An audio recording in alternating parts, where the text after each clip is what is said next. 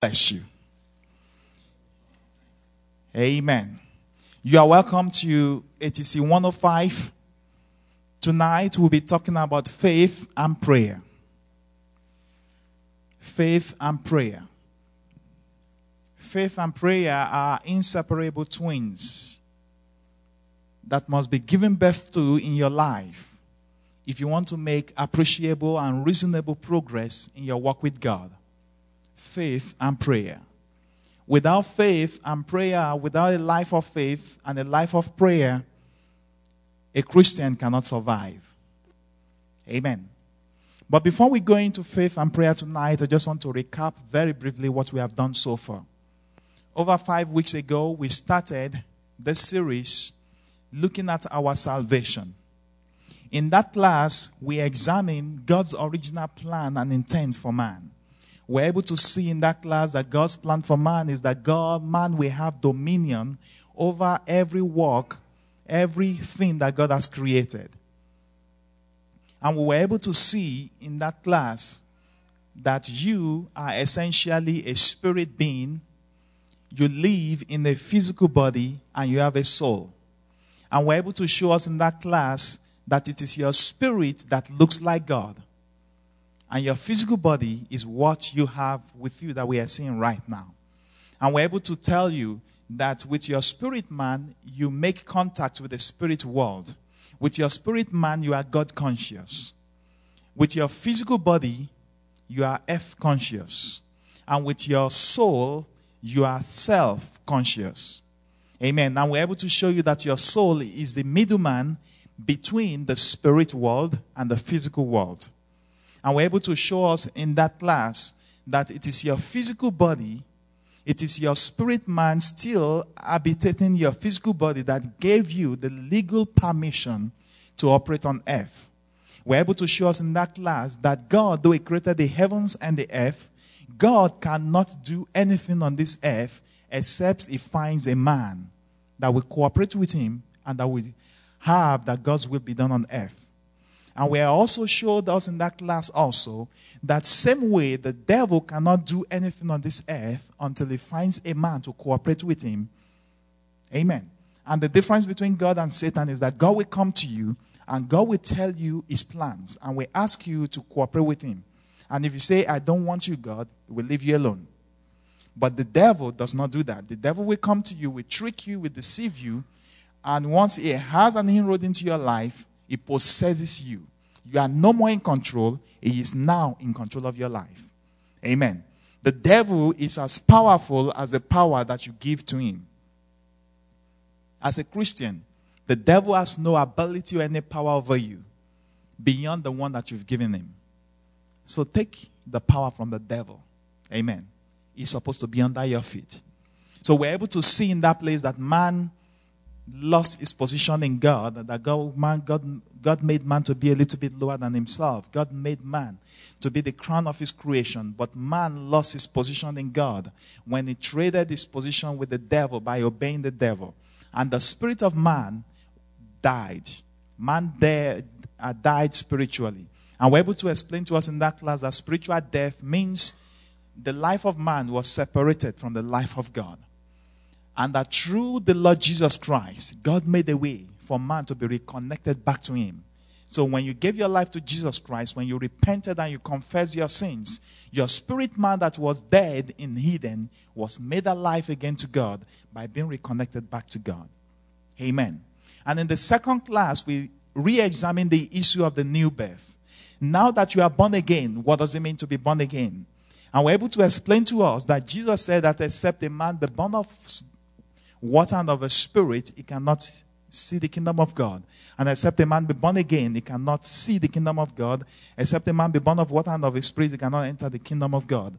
And we're able to show us that your spirit man that was dead in Eden was made alive again when you received the Lord Jesus Christ as your personal Lord and Savior.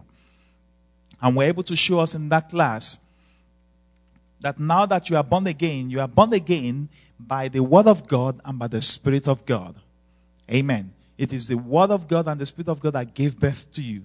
And we're able to show you that now you are a new creation in Christ. The Bible tells us in 2 Corinthians 5:17 that if any man be in Christ, he is a new creation. All things are passed away and all things are become new. As far as God is concerned, you were not alive until the day you gave your life to Jesus. Heaven did not reckon with you until the day you gave your life to Jesus. From the day you gave your life to Jesus, then heaven reckoned that you started existing. Therefore, your past is gone. No matter the sins you've committed before you came to Jesus Christ, it is now under the blood. It is no more in remembrance, and the enemy cannot use that against you. Now that you are a new creation in Christ, you need to walk in the consciousness of your new identity.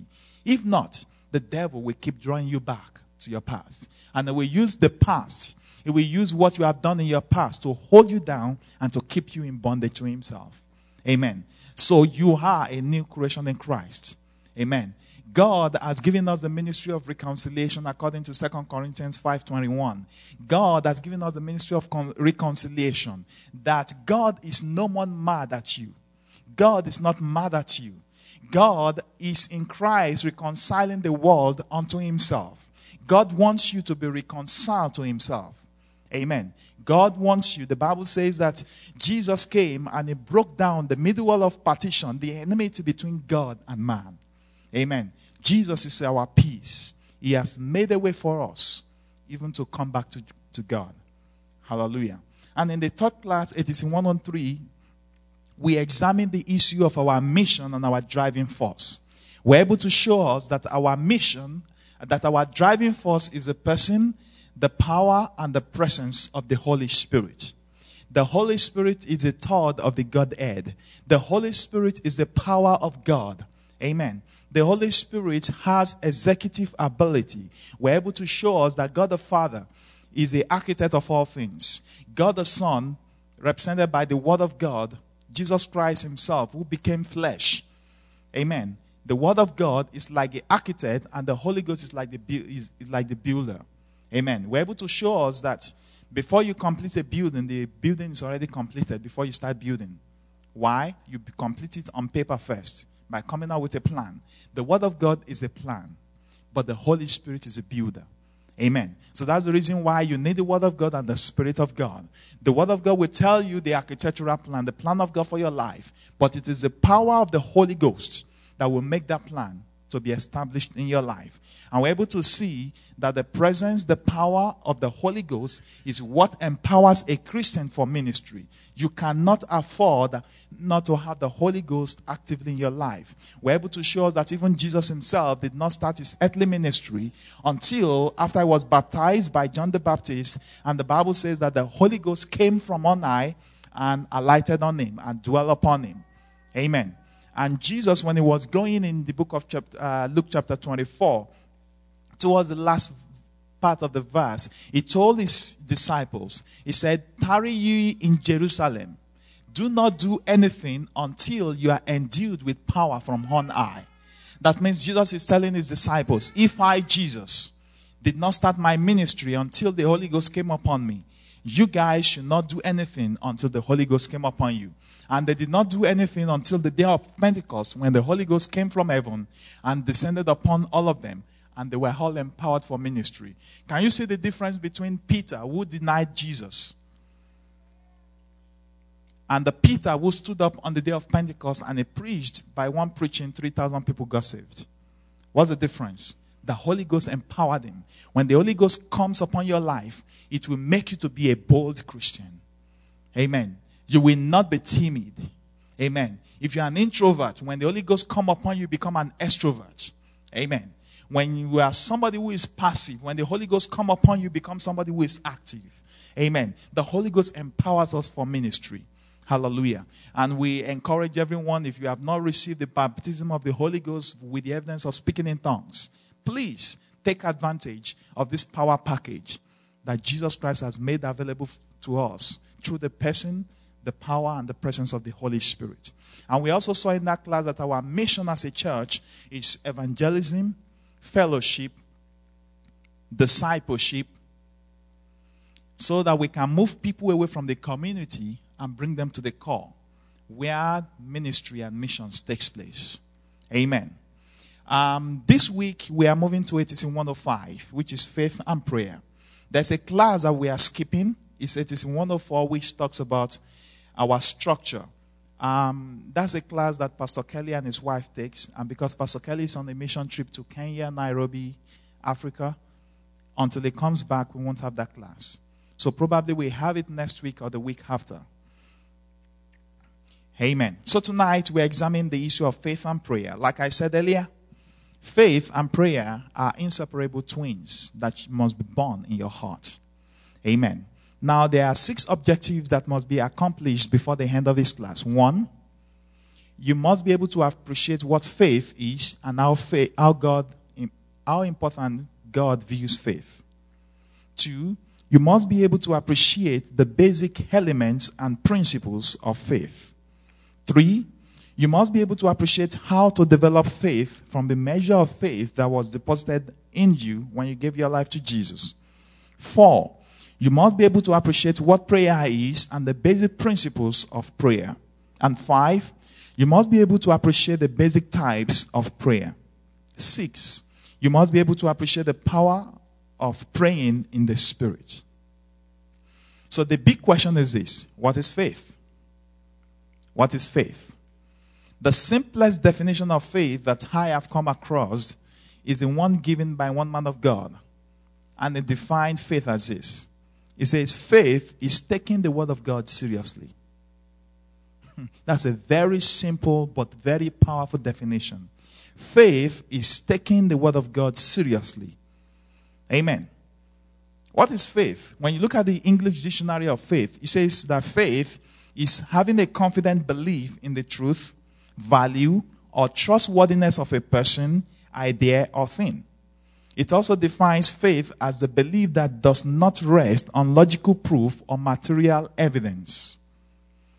That means when you have faith and when you have belief in something, if somebody tells you to produce a physical or material evidence, you may not have it, but you believe it. Amen. That is faith. It also defines faith as loyalty to a person or a thing, not to have allegiance to a thing or a person. Amen. So the question is this: do you believe God's word as a truth? Do you consider the person of God as trustworthy enough to believe his word as written in Scripture? Let me give you an example. What's your name, sir? Robert. If I tell you, Robert, can you see me in my office tomorrow? And I will give you a check for $1 billion. Will you believe me? It will be hard to believe. Why? Because you know me quite a bit. You may not know me a lot. But you know me a bit, and the bit you know about me, it does not sound as if I have $1 million. How much more $1 billion? So that's the reason why you didn't believe me. Okay, now let me give you another scenario. Do you know Bill Gates? You've heard of him. You know he's a multi-billionaire.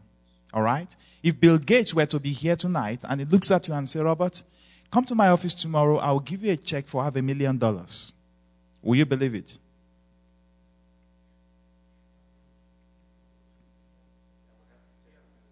You will believe it. Why? Because you know him. He's a multi-billionaire. $500,000 is nothing to him. Does that make sense to you? So what's the difference between what I said to you that I will give you and he will give you? The difference is that the person who is saying the word, sometimes it's not the word that is being spoken, but the person, the personality behind the word being spoken. Does that make sense to you? What I'm trying to put across to you is this. For you to take somebody's word seriously, you must believe in the person of that person, that person can be trusted. Does that make sense to you? You must believe that when that person speaks, that person can never lie. So when that man of God says that faith is taking the word of God seriously, what he's talking about is this. Do you believe in the personality of God that God can never lie? So if you believe that God can never lie, so when God speaks to you by his word, then you can bet your life on it that that's the truth. So that is faith. taking the word of God seriously. Does that make sense to you? Now let me come from another angle.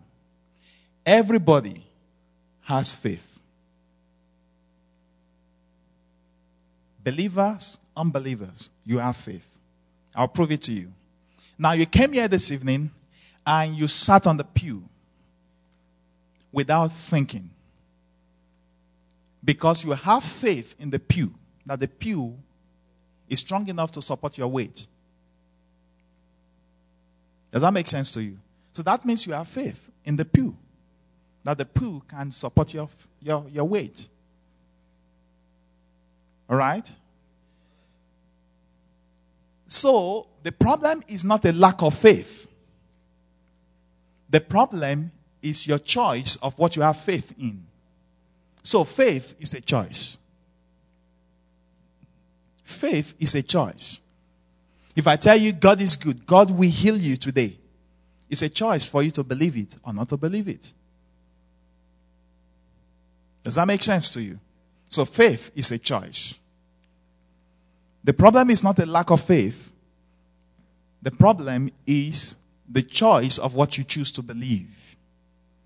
You know, you tell the world, you say the word of God to somebody, say, I don't believe that. It's a choice. They choose not to believe it. Amen? But when you choose to believe the word of God as truth, then faith is born in your heart. Now, let's go into the scriptures and see what is faith. Come with me to the book of Hebrews chapter 11. Faith is a choice. So the question is, what forms or what informs your belief system? Everybody have a belief system. What forms your belief system? Is it the word of God or the word of man? Hebrews 11 verse 1 says, now faith is being sure of what we hope for and certain of what we do not see. That is what the ancients were commended for. By faith, we understand that the universe was formed at God's command, so that what is seen was not made of what was visible. That is reading from the NIV translation. Faith is being sure of what you are hoping for and being certain of what you do not see. What is faith? For instance, if I tell you that I have a 5-bedroom house in Overland Park, you may believe me or you may choose not to believe me. But if you ask me, how am I sure that that is true?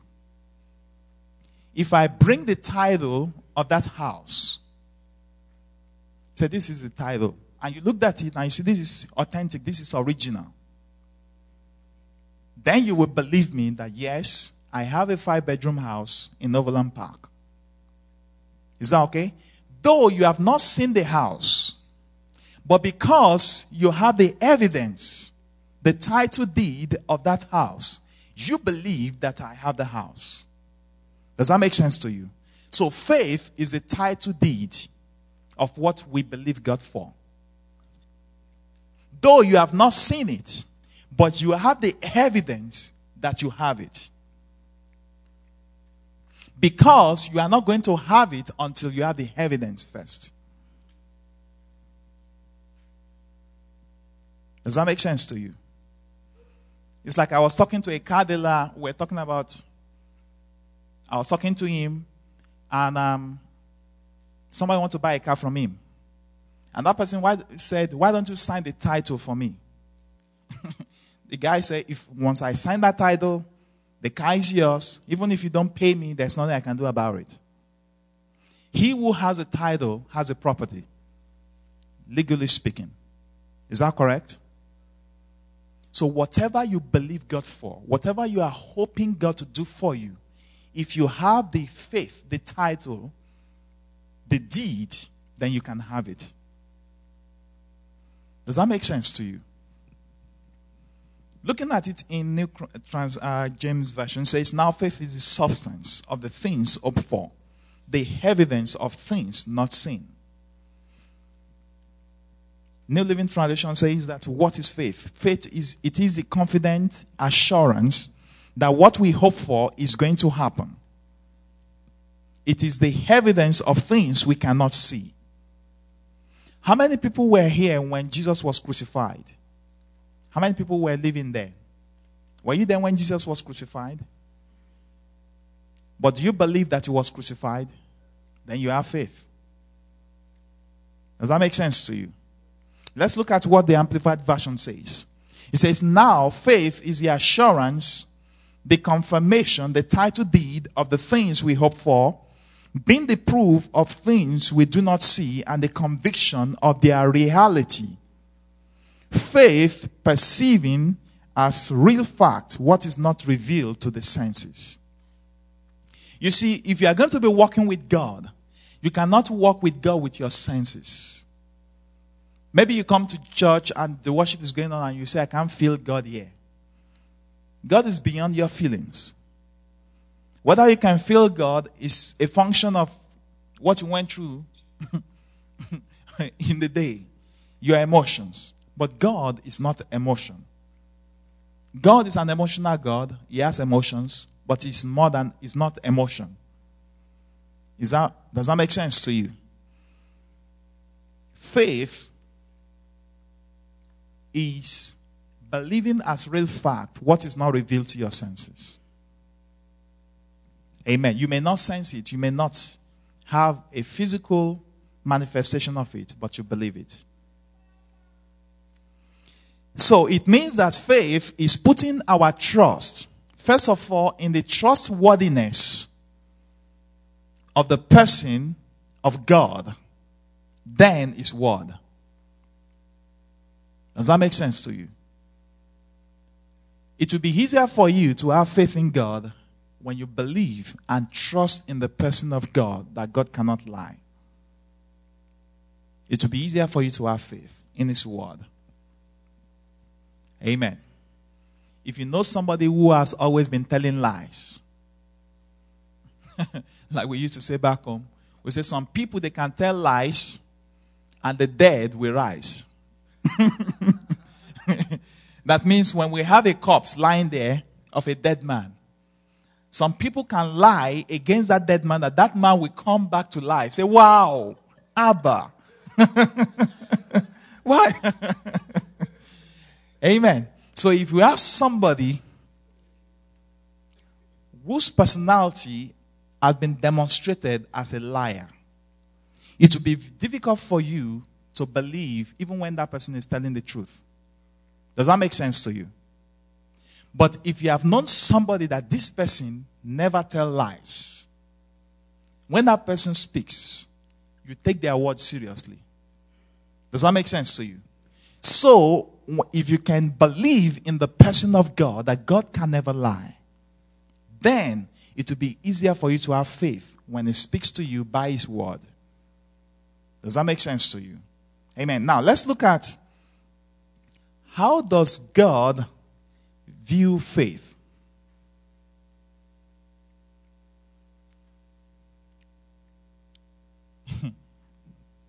As far as God is concerned, you cannot please God without faith. As far as God is concerned, you cannot walk with God without faith.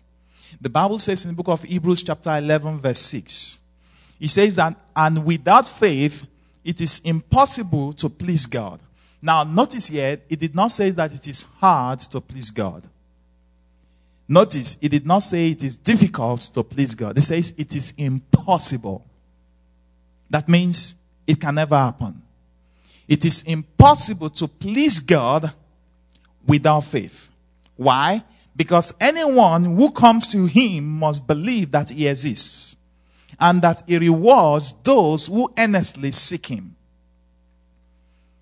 That's the way God views faith. If you don't have faith in Him, you can't get anything from Him. And let me give you this free of charge. Free of charge. I won't charge you for this. Amen. Do you know when the devil attacks you, he has only one goal in mind? Only one. It can attack your finances. It can attack your marriage. It can attack your job. It can attack your family. But no matter what area is attacking you, he has one goal in mind. What is it? Do you know?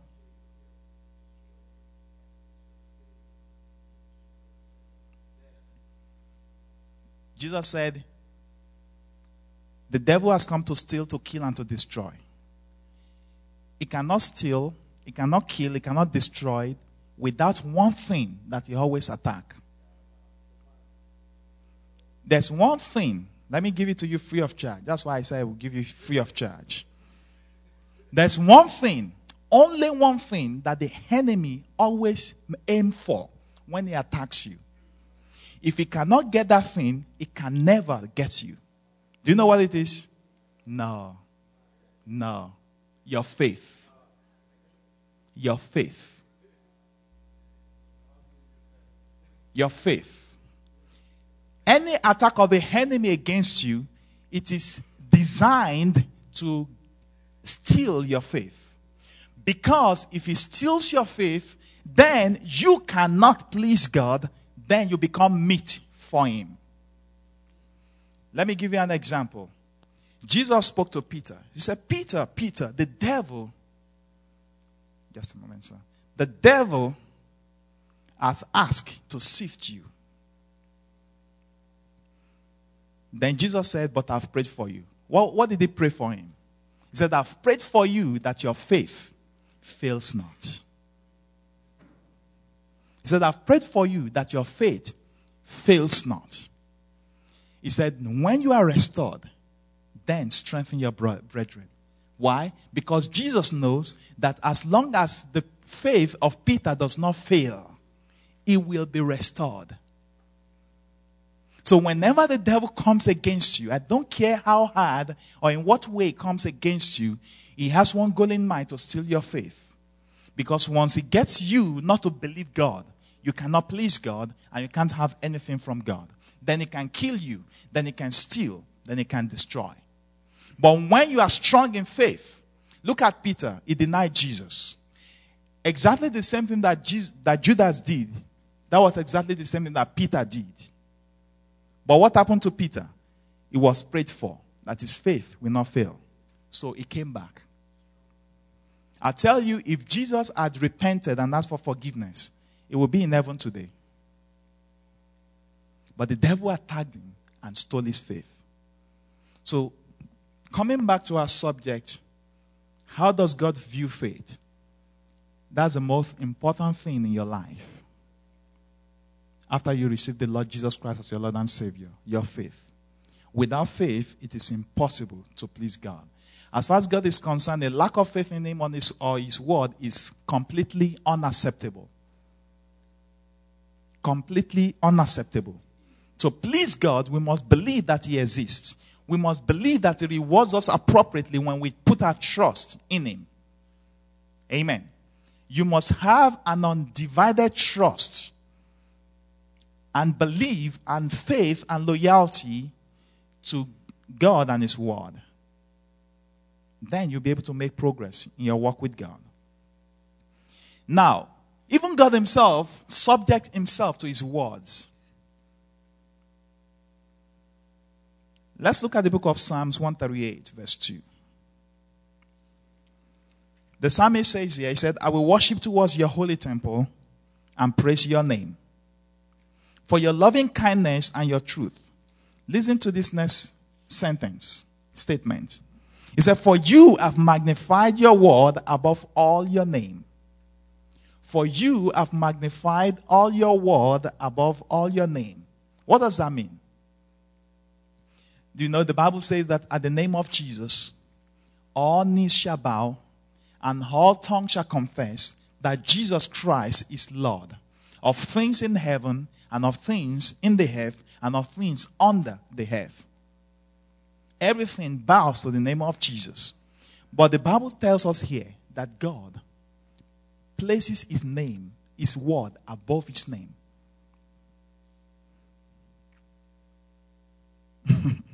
Are you catching that? At the name of Jesus above everything. But the Bible is saying that God even places his word even above his name. So that means the word of God cannot be compromised.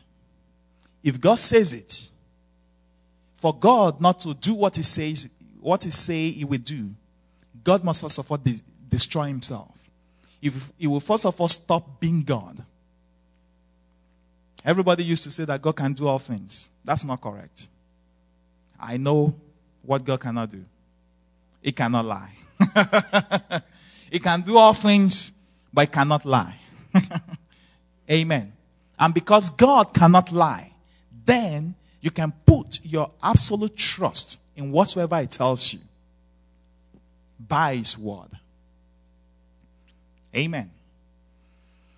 Now, having established the importance of faith in your walk as a Christian, now let's look at some basic elements and some principles of faith. I've not forgotten your question, sir. I've not forgotten your question. Just hold on to it. At the end of the class, you can ask me. Basic elements and principles of faith. There are 4 elements of faith. There are 4 things that can help you to build your faith. 1, the Word of God. 2, your confession. 3, hope.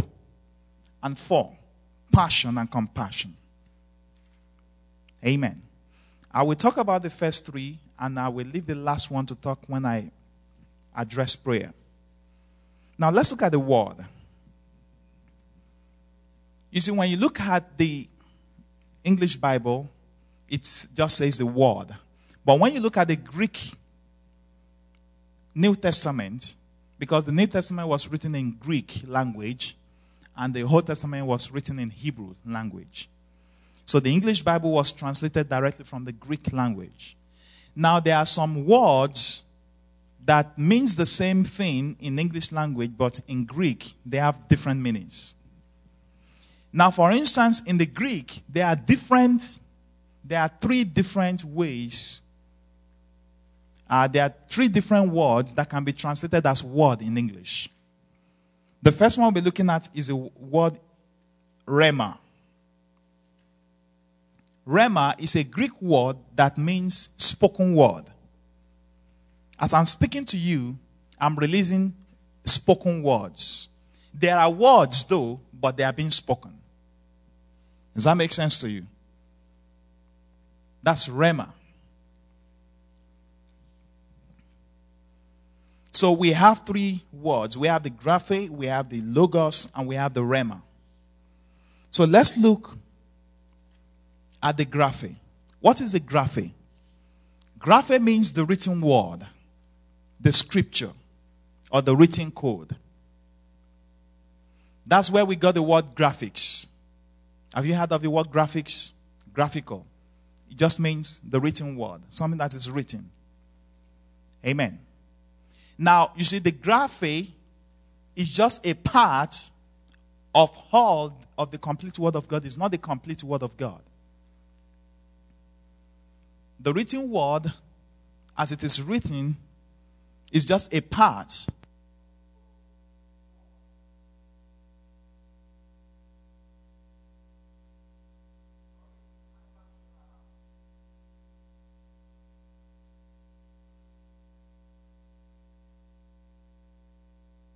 Amen. Now the graphe is just a part of the Word of God. But it's not the total Word of God. The Bible says in the book of 1 Corinthians chapter 3, verse 4 to 6, the problem with having just the graphe without other things is this. The Bible says in 1 Corinthians chapter 3, verse 4 to 6, says that the letter kills, but the spirit gives life. Have you come across people? They can quote for you Genesis to Revelation, But when you look at their lives, it does not reflect the amount of knowledge they have. Why? Because just having the graphe ain't going to help you. It's good to have the graphe. It's good to have the written word. It's good to know the word. But if you have only that, you won't go far. So the Bible says in the book of 1 Corinthians chapter 3, verse 4 to 6, it says that as we have such trust through Christ towards God, not that we are sufficient of ourselves to think of anything as being from ourselves, but our sufficiency is from God, who has made us sufficient as ministers of a new covenant, not of the letter, but of the Spirit. For the letter, that word letter kills. That word letter means graphe. But the Spirit gives life. What I was saying, we said 2 classes away that it is the Word of God and the Spirit of God that gave birth to you. Amen. Without the Word, the Spirit can do nothing. And without the Spirit, the Word can do nothing.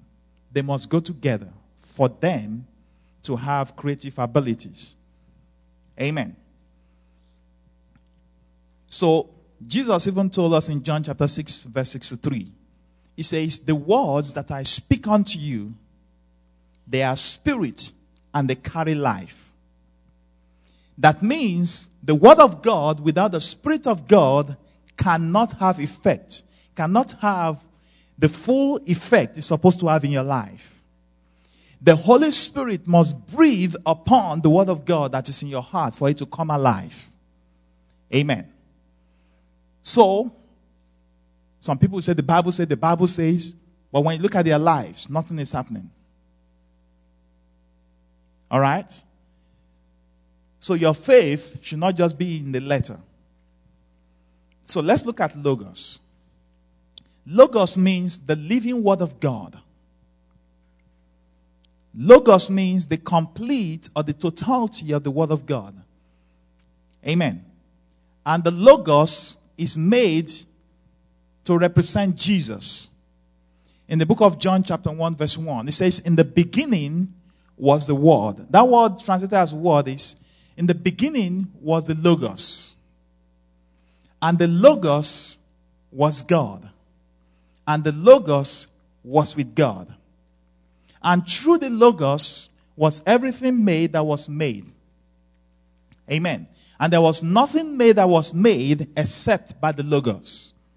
And when you come down to verse 12 or verse 14, and it says, and the Logos became flesh, and it dwelt among us.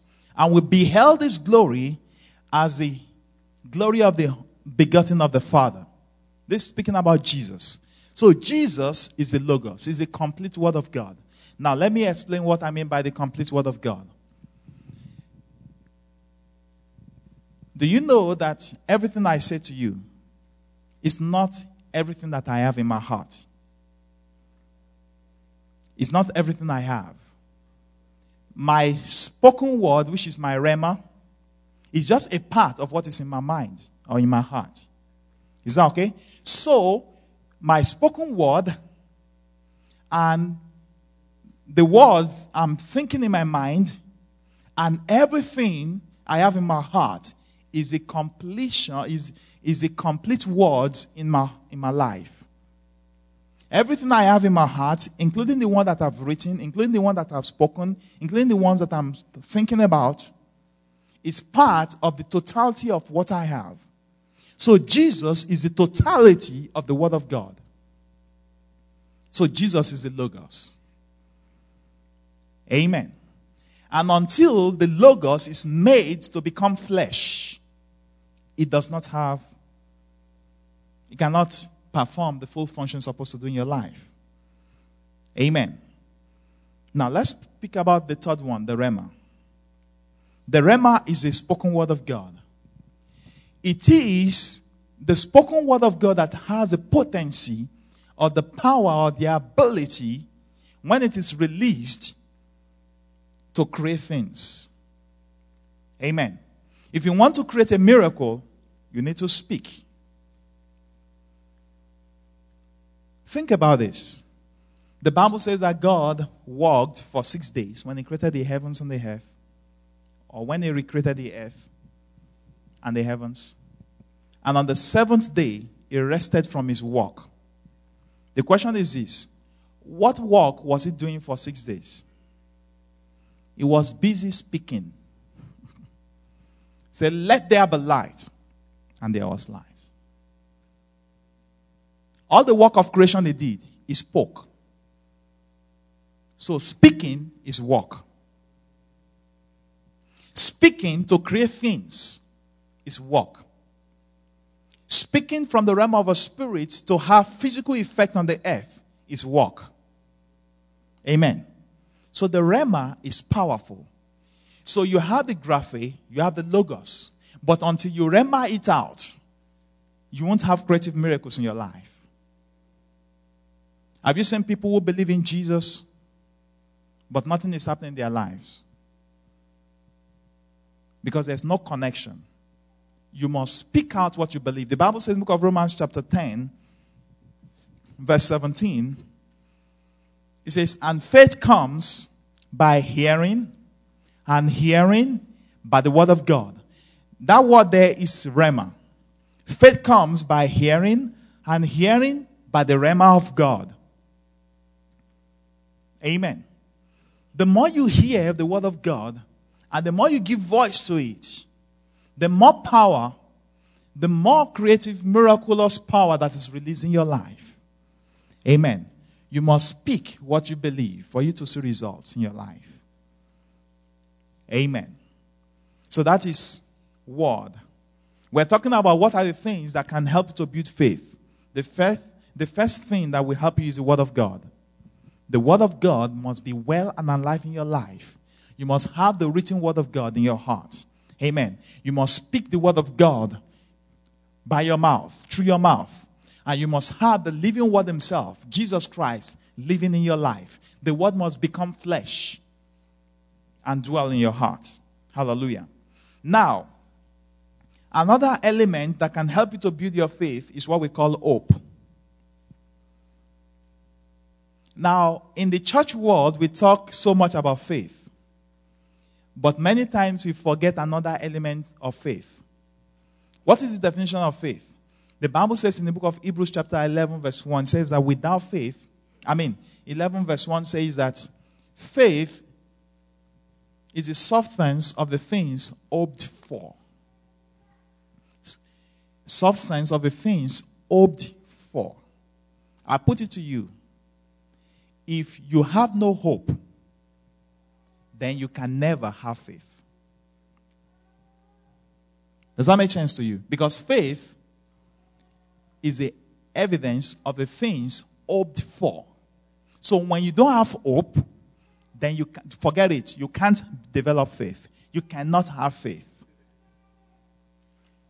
So it means when hope is dead, your faith is dead. When hope is dead, faith is dead. Because faith gets its power from hope. Faith is like the vehicle or the car. And hope is the gas. No gas, your vehicle, your car ain't going nowhere. Does that make sense to you? Have you heard this statement before? When there is hope, there is life. Have you heard that statement before? We used to say it back home. We say that when there is hope, there is life. When you have hope, then you have a hope that you may have, it may be better. Amen. Hallelujah. So what is hope? Hope is the inner image that is painted in our minds and then in our hearts by the word of God. Hope is the fuel for our faith. Are you flowing with me tonight? Hope gives strength to your faith. Hope is what gives you the strength to patiently wait until what you believe God for comes to pass in your life. Does that make sense to you? If you don't have hope, your faith will soon die out. Hope is what gives you strength to patiently wait for the precious promise of God to come to pass in your life. Does that make sense to you? The Bible said concerning Abraham, the Bible says that he hoped against hope. He was given a promise when he was 75 years old, and that promise did not come to pass in his life until he was 100 years old. He waited 25 years. That means if he had lost hope, even on the 24th year of waiting, he will not have the promise. So when you don't have hope, or when you lose hope, your faith will run out. I don't care how much faith you have now. Is that okay? If your faith is going to be sustained, your hope must be alive. And the question is this: how do you have hope? Before I talk about how do you have hope, there are two kinds of hope. There's what we call the carnal or the natural hope, and there is what we call the spiritual hope. What do we mean by carnal or natural hope? A carnal or natural hope is when your hope is based only on natural things. What's natural thing? Well, if I have a job, I'll be able to pay my bills. I hope to have a job, or because I have a job, I hope I'll be able to pay my bills when I receive my salary. Right? That is natural hope. But spiritual hope is this: I don't care whether I have a job or not, my bills will be paid. Because the Bible says that God supplies my need according to his riches in glory. So I don't care whether a job is there or not, but I'm ready to work if God provides a job. So my hope, the other one is a spiritual hope, is based purely on the word of God. Does that make sense to you? So I said that hope is the inner image painted in your mind. You see, our mind is so powerful. Let me paint a picture in your mind. Let me paint a picture in your mind right now. Everybody listen to me closely. I want to paint a picture in your mind to know, so that you can know how powerful your mind is. Imagine there's a big 850 pounds bulldog. A black 850 pounds bulldog. Can you see that in your mind? It's running towards you. And its jaws are open. And its mouth can take your head 3 times the size of your head. And it's running towards you, wanting to grab your head. Can you picture in your mind a big black bulldog, 850 pounds? Can you see how creative your imagination is? Amen. When the word of God comes to you, it should paint a picture in your heart. And when that picture is painted in your heart, it gives birth to hope.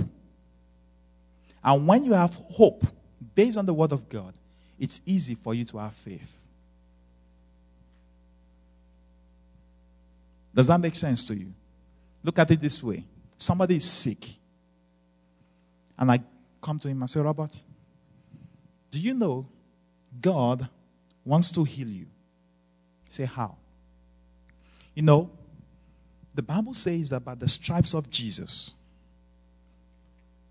that all our sicknesses and diseases were taken care of. And I begin to paint a picture. Do you know it has been discovered in medical science that every disease in the world, the ones that we have discovered and the ones we are yet to discover, they can be categorized into 39 different categories. And we have it on record that Jesus received 39 stripes before he was crucified. And the Bible says that by the stripes of Jesus, you have been healed. That means that every stripe that Jesus received on the cross dealt with a category of sickness and disease. Do you understand that? And by the stripes of Jesus, you have been healed. Therefore, Robert, you don't have to be sick because Jesus carried your pain. The Bible says in the book of Isaiah 53, it says that he himself in his own body, he bore our sicknesses and diseases. And the chastisement of our peace was upon him because it pleases God to bruise him for your iniquities and your sins. Therefore, Robert, you do not need to be sick. God has healed you. Jesus has healed you. Now, as I begin to paint a picture of hope based on the word of God in his heart, you can see faith rising up. Maybe in his mind, he was sleeping, waiting to die from the disease.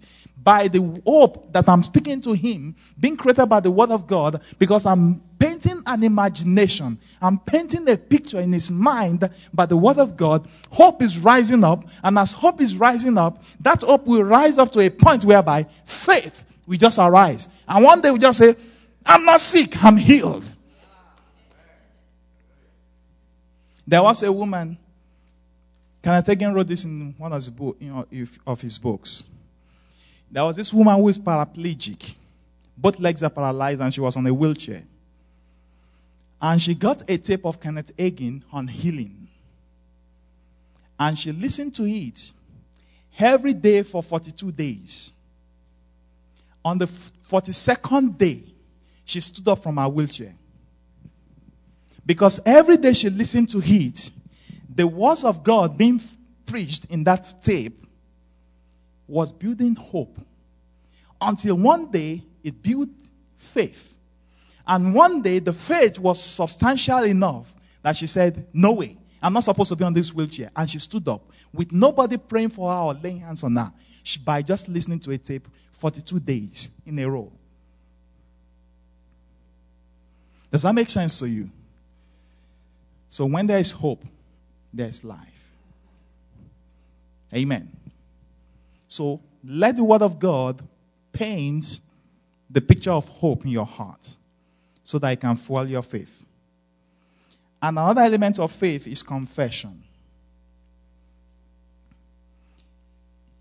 Confession. Confession means just speaking out the word of God. Rhema. Amen. The Bible says that by the confession of your mouth, you will be saved. It says, with the heart you believe unto righteousness in Romans chapter 10, verse 10. But with the mouth, by confession, you are saved. Amen. You see, until God began to speak in Genesis chapter 1, nothing happened. The Bible says in the beginning God created heaven and earth. The earth was without form and void, and the Spirit of the Lord was hovering upon the surfaces of the waters. I've told you that the Spirit of God, the Holy Spirit, is the power of God. But the Holy Spirit did not do anything until God spoke. And I've told you before that the Word of God is like an architectural plan. And the Holy Spirit is like the builder. Until you speak out the Word of God, you don't have anything. You may believe in your heart, but until you speak it out, many times nothing will happen. For you to have a physical manifestation of what you are believing God for, you need to speak it out. Either in prayer or by confession. Amen. So we've spoken right now about 3 elements of faith. The Word of God. You must have the Word of God, the Logos, the Graphe, and the Rhema active in your life. You must have hope. Hope is what will give you the fuel and the strength to patiently wait for the promise of God to come to pass in your life. And your confession, the confession of your faith. Amen. Hallelujah. The creative potentials of your faith is released by confession of your mouth. Amen. Can you see as I was confessing the word of God to you? Can you see that something is rising up on your inside? You are releasing something. The Bible says in the book of Psalms 105 or somewhere, it says that angels hearken to the voice of God's word. The Bible then says that angels hearken to the voice of God. It says angels hearken to the voice of God's word. What does that mean? if you should give voice to the word of God, angels will hearken to you. Because angels hearken to the voice of God's word.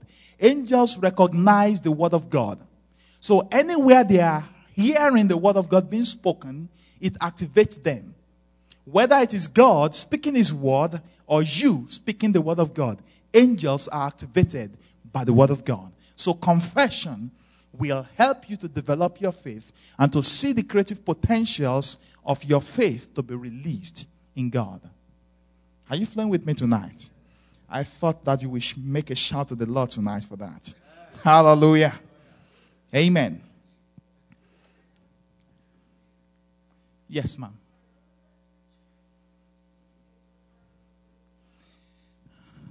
I think it's somewhere in Psalm 105. I can give it to you. I can get it for you later on. Amen. Yeah, somewhere in Psalm 105, but I will give it to you later on. Amen. So now, I've spoken about this hope, word, confession. How does this work? The graphe is information. Graphe informs you of all the precious promises of God to you. But if you do nothing with the graphe, it remains impotent, and it's just another information or knowledge that puffs you up. The Bible says that knowledge puffs up. Amen? So the graphe needs to be transported into your heart to transform your thinking. Then it will become potent. Graphe, or the written word of God, needs to be alive in your heart for it to be productive. Amen. Have you heard this word before? Out of the abundance of the heart, the mouth speaks. When you have a lot of the word of God in your heart, you will speak out of a heart that is full of faith. Jesus said, if you say unto this mountain, be thou removed to the sea, and you do not doubt in your heart, it shall be done to you. It shall be done for you. You shall have whatsoever you say. Amen. So let's look at the faith building process. You got saved, every believer got saved. And when you got saved, God deposited in your heart a measure of faith. Because for you to come to Jesus, for you to say the sinner's prayer, there was faith in your heart. Like I said, faith, the problem is not a lack of faith, but a lack of what you choose to believe. Is that okay? When you gave your life to Jesus, you choose to believe Jesus as your Lord and Savior. So God has given you a measure of faith according to Romans chapter 12, verse 13. Now, it is your responsibility to build on this measure of faith and develop your faith further in God. Amen. The process is this. You receive the word of God into your heart as its truth. When you study, or when you are being preached at in church, you believe it as the absolute truth, and you let it become part of your thinking pattern. You meditate on the word of God, you think about it, you speak it boldly. Then faith will be born in your heart. And whenever you stand to speak, you speak out of a heart filled of faith. Amen.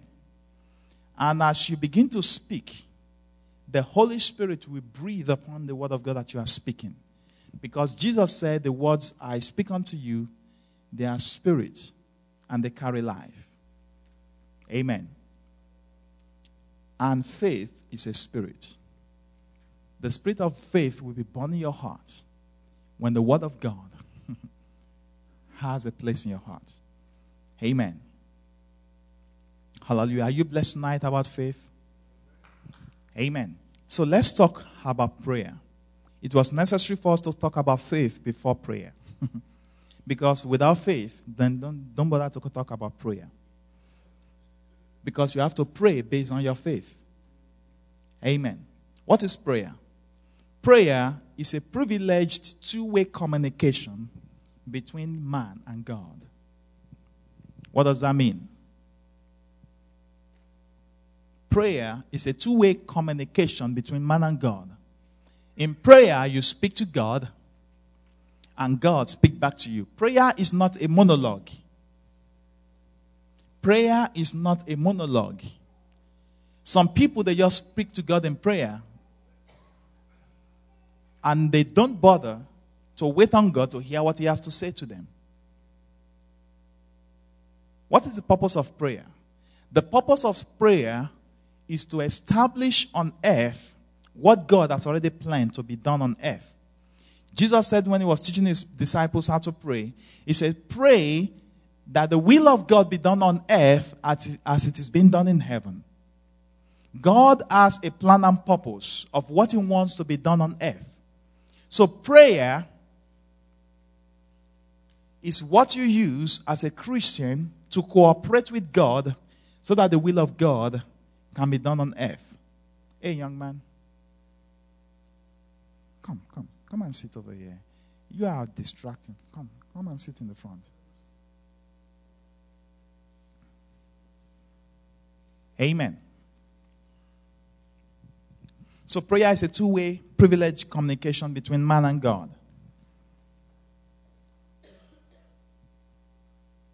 Amen. Somebody once said, God will do nothing on earth except by answer to prayer. God will do nothing on earth except by answer to prayer. Somebody says, I'm waiting on God to do something. Say, no, God is waiting on you. God is waiting on you to pray to him so that he can do some creative miracles on earth. When God created man, he gave man the authority to operate on earth. Is that okay? So God ain't going to usurp that authority.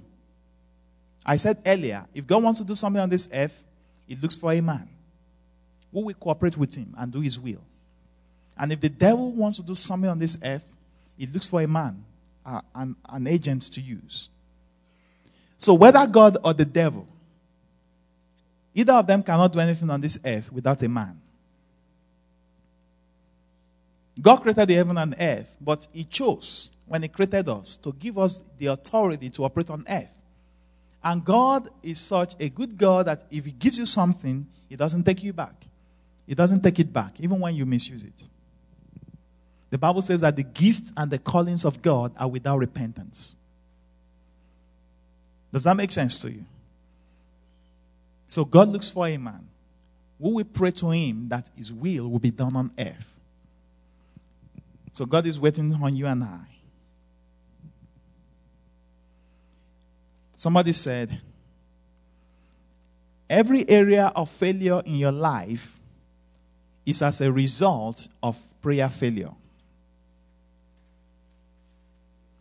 Every area of failure in your life is as a result of your failure to pray. Let me say it once more. Every area of failure in your life is as a result of prayer failure. When you fail in the realm of prayer, in the place of prayer, then areas of your life will begin to fail.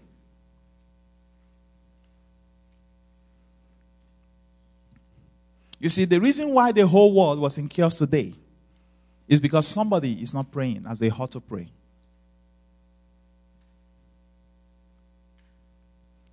The reason why we have so much homicide going on in Kansas City, this year alone we have seen so much homicide, is because somebody is not praying as they should be praying.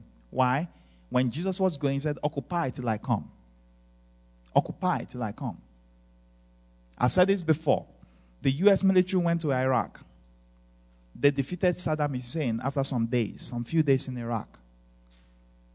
But the war is still going on. What are they doing? They were an attacking force when they entered Iraq. But they are now an occupational force, trying to maintain the victory that they had. So you and I are supposed to be God's occupational force on the earth. Jesus has already won the victory.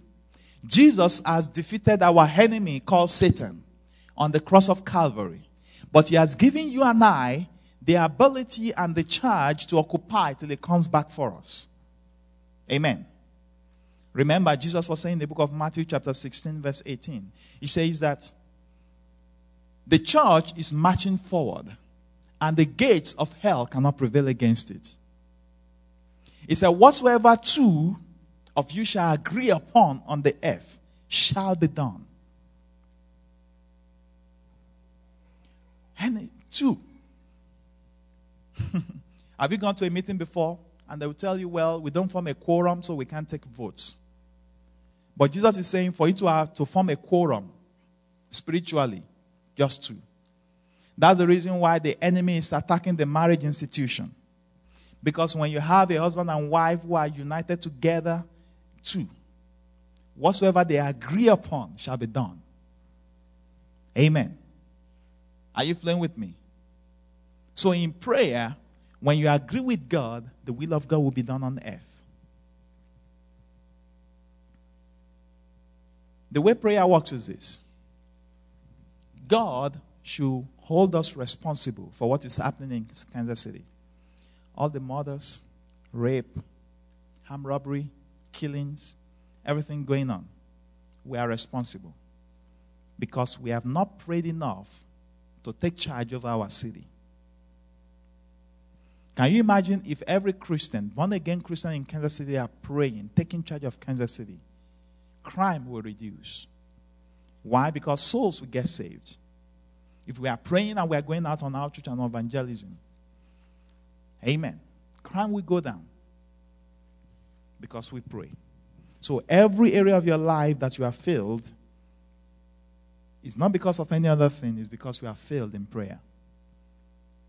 So let's look at the basic elements of prayer. The first element of prayer is faith. When you don't have faith, forget about prayer. It won't work. So that's why we spoke about faith first. Then the second element of prayer is the Word of God. You pray based on the Word of God. And the third element of prayer is passion and compassion. When any of these elements of prayer is missing, it's either your prayer will not work or it will be ineffective. Without faith, forget it. Nothing will work. If you have faith, but you are not praying according to the Word of God, you won't be effective in prayer. You're just making a lot of noise and be seeing very little results. And when you don't have passion and compassion, you have some ineffectiveness in your prayer life. I've spoken about faith. I've spoken about the Word of God. But let me elaborate a little bit more. I've seen many people here in this country, when they pray in English language. But unfortunately, the devil does not understand English language. Let me explain what I mean. The devil does not understand English. Maybe you want to pray for somebody who is sick. Lord, heal him, heal him, heal him. Heal him, heal him, heal him, heal him. Lord, I beg you, heal him. Lord, I plead with you, heal him. That person will probably not be healed. Why? Because you are praying in English. Don't worry, I will explain what I mean. But if you stop praying in English and you begin to pray the Word of God, then that's the language that the devil understands. Say, Father, I just want to thank you for my brother. Because your word says that he is the healed of the Lord. Father, I just want to thank you because your word says in the book of Exodus chapter 15 verse 26 that you are the Lord our physician. You said in that place, Lord, that you will not allow any of the diseases on the Egyptians to come upon us. Father, therefore, you also said in your word in the book of Isaiah chapter 53 that by the stripes of Jesus we have been healed and we have been made whole. Therefore, Father, I pray right now that every sickness and disease in this body, I command them to leave right now in Jesus' name. Satan, I command you, lose your grip based on the authority of the word of God. Sickness, you have no authority in this body. I command you in the name of Jesus, get went out of this body. Lord, I speak to every cell, every tissue, every organ, every system in this body. I command you to be made whole right now, because the word of God says this is the temple of the Holy Spirit. The Bible says that anything that tries to contaminate or to destroy or to defile the temple of God, God will destroy. Sickness and disease, you are defiling this temple. I command you right now, be destroyed in Jesus' name. That guy will be healed. Why? Because I'm praying the word of God. But when you are praying in English language, nothing will happen. Pray the word. Pray the word of God. Then you will have results in your prayer life. Can you see the difference between how you have been praying in English and praying the word? The devil does not understand whatever language you are speaking. I learned there was one great woman of God somewhere in Africa. She's a great woman of God. She was preaching and praying in English. But her English wasn't good enough. But she was having results. And those who speak good English, they're not having results. She was trying to cast out the devil. Say, devil, I bind you. Went out of him. Let me say that again. She said, went out of him. You know, you have past tense, present tense. Say, devils went out of him. Instead of devils, go out of him. But do you know what happened when she said went out of him? They went out. The devils went out. It's not about English language. It's not about your ability. It's not about your oratory skills. It's not about your ability to speak well, fluently or not. It's your ability to use the word of God to speak to situations. Use the word of God. If that's what you know, if it's only the word of God you know, the devils will respond. The Bible says that angels hearken to the voice of God's word. You give voice to the word of God. Angels will hearken to you.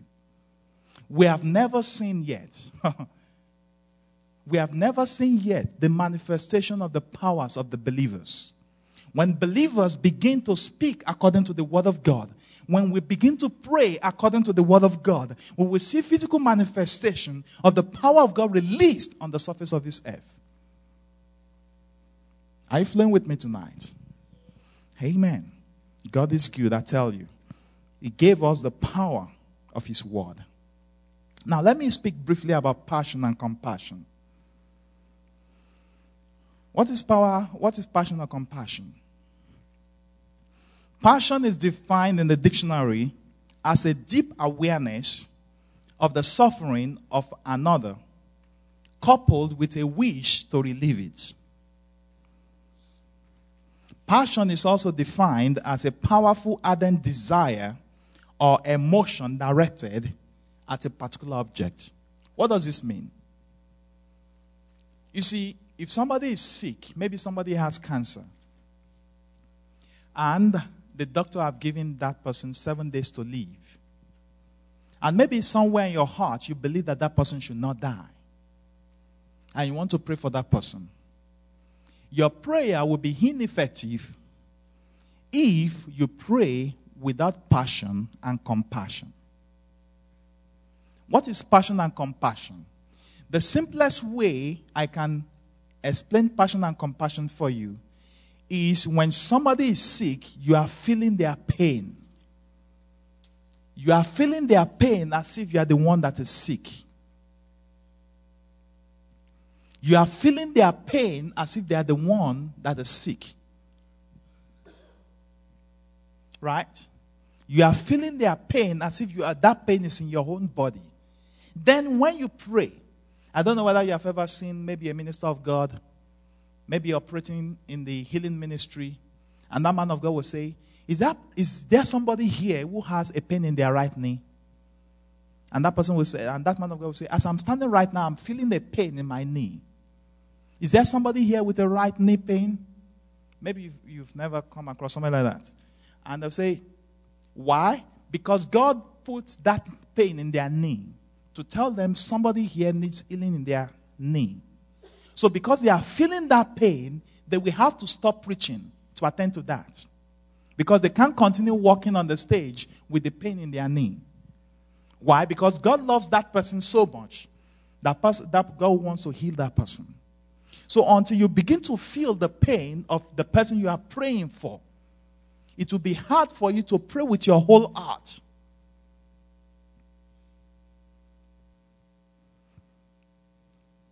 The Bible says in the book of James chapter 5, it says, confess your, verse 16 to 18. It says, confess your sins one to another and pray for one another that you may be healed. Then it says, the effective, fervent prayer of a righteous man avails much. Elijah was a man with a nature like ours, but he prayed earnestly that it will rain, and it did not rain. He prayed earnestly that it will not rain, and it did not rain on the land for 3.5 years. And he prayed again, and the heaven gave rain, and the earth produces fruit. Let me read it from another translation. It says that the effective, fervent prayer of a righteous man makes much power available, which is tremendous or dynamic in its workings.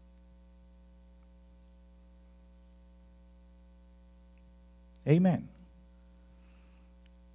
You see, we need to, you discover Jesus. Jesus never did anything until he was moved with compassion. Jesus never healed the sick until he was moved by compassion. Compassion is where the hand of God is pointing, because God is a compassionate God. God have mercy on the sinners. God have mercy on those that do not deserve mercy. He is a compassionate God. God is compassionate. And wherever the passion of God is, that's where the healing hand of God will point. And any man of God around who can read the mind of God can follow the direction of where the hand of God is pointing, and the power of God will be released. Amen. The Bible says in Matthew chapter 9 that when Jesus, Matthew 9:35 and 36, he said that when Jesus was moved with compassion, because they were weary and scattered like sheep that has no shepherd. He's talking about the multitude. That was when he began to heal them. Amen. The Bible says in another place that he was moved with compassion and he began to lay hands on them to heal them. Another place said that he was moved with compassion, then he began to teach them. Jesus always does things because he had compassion on the multitude of the people. Amen. And the Bible tells us in the book of Jude 21, it says that we should have compassion on some people making difference. You see, the difference between an effective prayer and an ineffective prayer is your ability to allow the Holy Ghost to release compassion in prayer in your life. And I see many people praying without passion or compassion.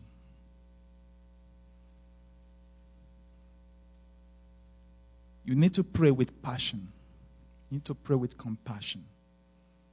Not a prayer you are praying and your mind is on what you're going to eat when you leave this place. Maybe we say, there's a brother that is sick. Let's pray for that brother. And as you are praying, you are thinking of, what am I going to eat tonight?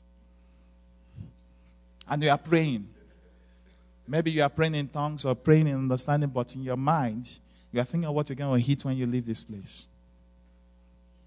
That prayer ain't going to work, because it's not coming out of a heart of passion. It's not coming out of a compassionate heart. And it's not being released with passion. Amen. Now, what are the basic principles of prayer? In summary, the basic principle of prayer. One, prayer is our privilege as believers in the Lord Jesus Christ. Prayer is a two-way communication between God and man. Prayer must be made based on faith in God and His Word. Effective prayer must be made with passion out of compassion. Amen. And we're going to close tonight looking at the Lord's model of prayer. You see, many people do not know how to pray. Same way, when Jesus came on the scene, the way Jesus was praying was different than the way that the Pharisees and the Sadducees were praying. It was even different from the way John the Baptist was praying, because many of the disciples of Jesus were formerly disciples of John the Baptist. So there was a day they were looking at Jesus. The way he was praying was so different. And they went to him and they said, Lord, teach us to pray. And Jesus taught them how to pray. And he said, when you pray, pray like this. He said, in this manner, therefore, pray. Our Father who art in heaven, hallowed be your name. Your kingdom come, your will be done on earth as it is in heaven. Give us this day our daily bread, and forgive us our debts, as we forgive our debtors. And do not lead us into temptation, but deliver us from evil, from the evil one. For yours is the kingdom, the power, and the glory, forever and ever. Amen. Jesus did not intend that when you want to pray, that's all just what you will say. Do you know what they call template? Do you know what a template is? Template, yeah. A template is something, maybe if you want to make a cake. You make the flour, you mix it up, then you have a template. Maybe you want the cake to be round, or you want to make it a rectangle, or you want to make it a triangle. You put the flour in the template, and your raw flour that you mix, you put it in the oven.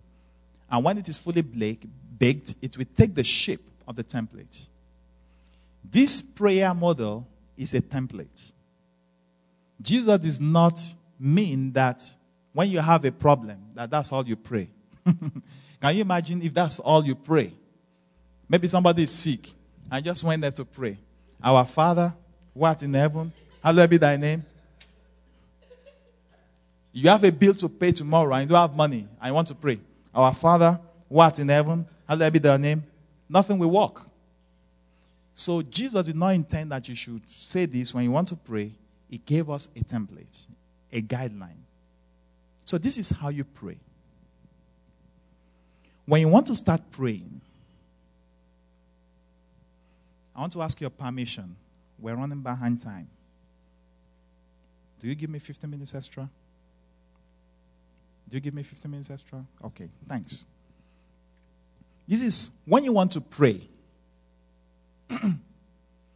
This is what you do.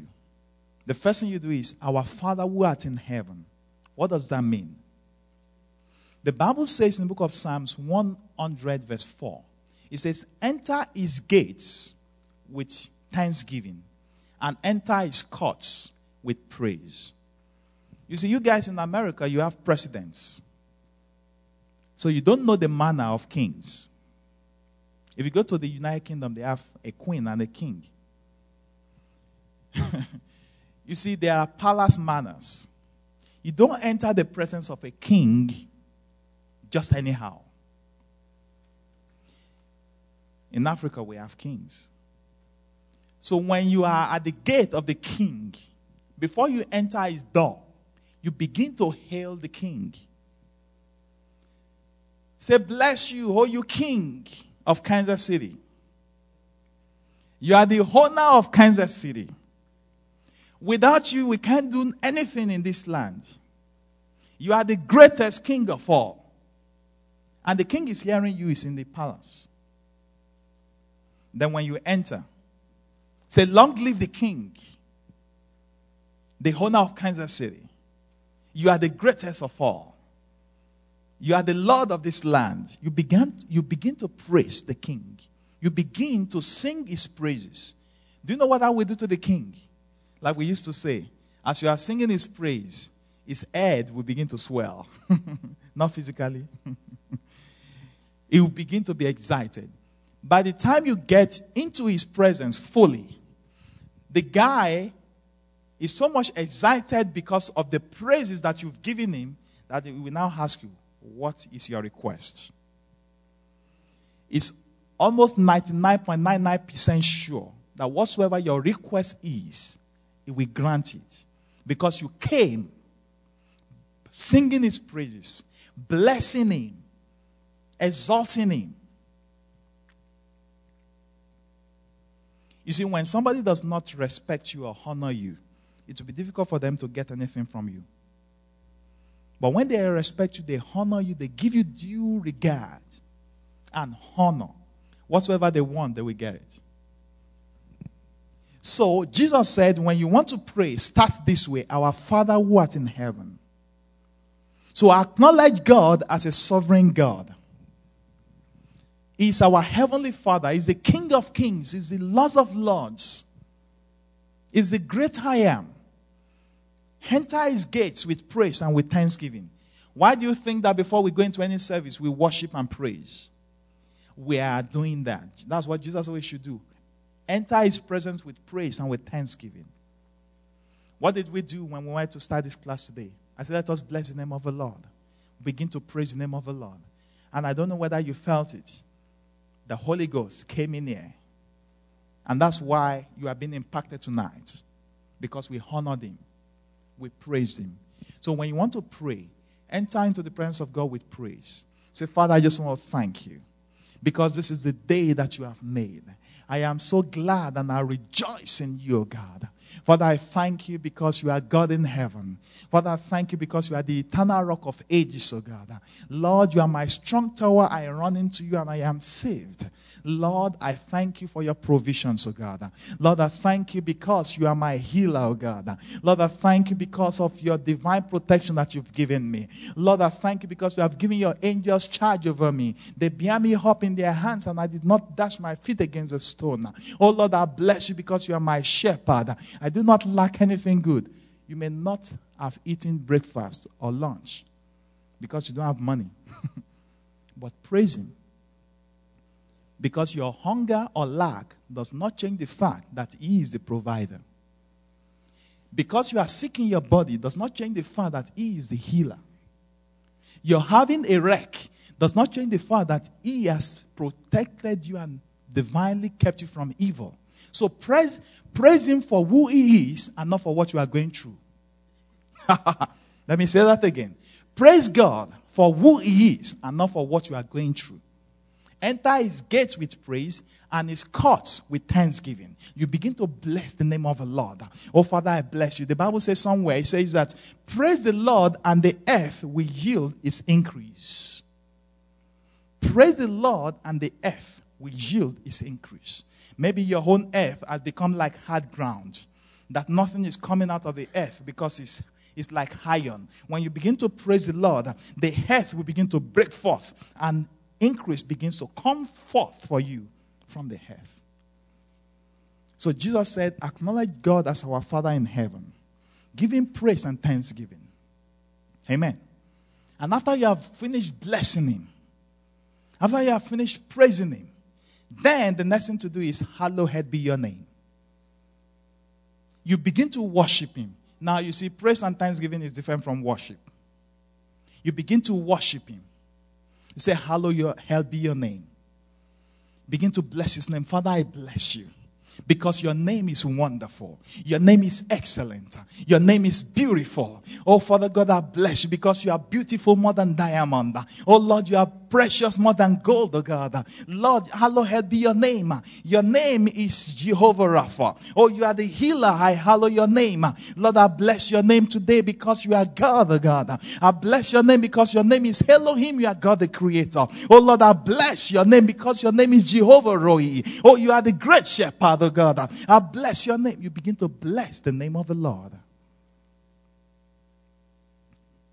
Now, what are you doing? You are preparing a way to be ushered into the presence of God. Because, listen, folks, the Bible says that God inhabits the praises of His people. What does that mean? You see, when you pray, normally when you pray, angels hearken to the voice of God's word. When you pray, angels will come and they will carry your request to God, to the throne of God. Right? But when you praise, angels, they step back, and God himself comes down. Woo! Woo! Let me say that again. You didn't catch it. When you pray, angels hearken to the voice of God's word. So angels will come. Say, somebody is putting a voice to the word of God. So what do you say? What is your request? So as you are praying your request, they will carry your request to God. God will now say, okay, grant the request. But when you praise, angels step back because they can't handle praise. Praise is only for God. God will come down.